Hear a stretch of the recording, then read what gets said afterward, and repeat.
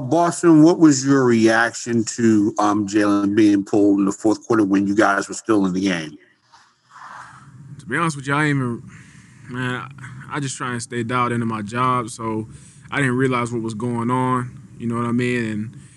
And where I'm at, I don't ask questions. So I just go out there, do my job, and compete, try and win a football game. So that's what I was focused on. We'll go John McMullen and then Mike Luongo.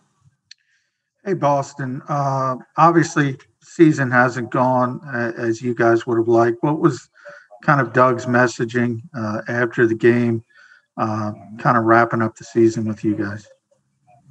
You know, we fought, man. Nobody that stepped on that field, man, wanted to lose. Nobody that stepped on that field didn't have any fire. You know what I'm saying? They didn't lack energy. You know what I'm saying? That's what this team has been. You know, the energy has always been there. You know what I'm saying? It's just been those mistakes in critical situations. You know, myself, you know, I know personally there are plenty of things that I've done wrong this season. And in this league, man, it's about, you know, being able to do the fundamentals under pressure, you know, and execute. And we just didn't do that this year. But, you know what I'm saying, like a positive to take from it is we fought each and every week. The energy was always high. We always stayed closely knit no matter what. But at the end of the day, this is the NFL, you know what I'm saying? And we got to execute better than we did this season. We'll go to Bo Wolf and then Chris Murray. Hey, Boston. There's a report that Carson Wentz plans to request a trade. He doesn't want to be on the team anymore. I'm sorry to put you in this position, but you're who we get to talk to. Have you seen anything like that from Carson? What is your sense of him and how he's handled the last few weeks? Carson's plugged in, man. He's plugged in here. He's been in Jalen's ear, helping him out whenever he can. You know, he's been continuing to work hard, continuing to attack each day like a professional, and he's been a leader, you know what I mean? And so I have nothing but respect for Carson Wentz, always will. And whatever happens with him, you know what I mean? Like, he has the full support of this team. We've always viewed him as a leader.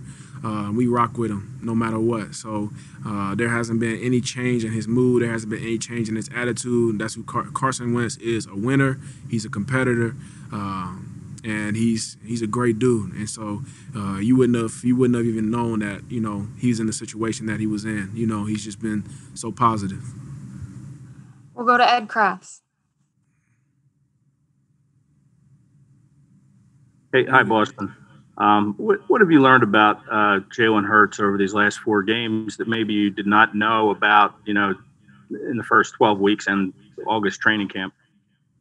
Yeah, man. I mean, to be honest with you, I watched him in college. You know what I mean? I knew about his story.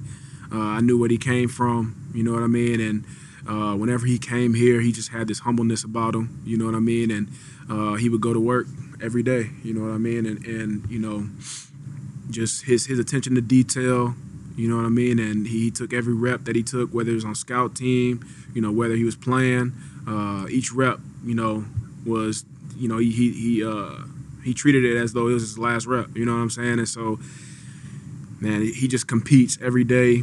It doesn't matter the situation, whether it's walkthrough, you know, practice, obviously in the game, like he's all in, you know what I mean? And so, you know, like I said, I have the utmost respect for all the guys in that QB room. You know, they all are competitors. They all want to win. So it's been cool to see Jalen get the opportunity to come in and play. And so, you know, like I said, I'm just rocking. You know, I'm doing my job and rocking with whoever's in there. Thanks for the time, Boston. Thank you.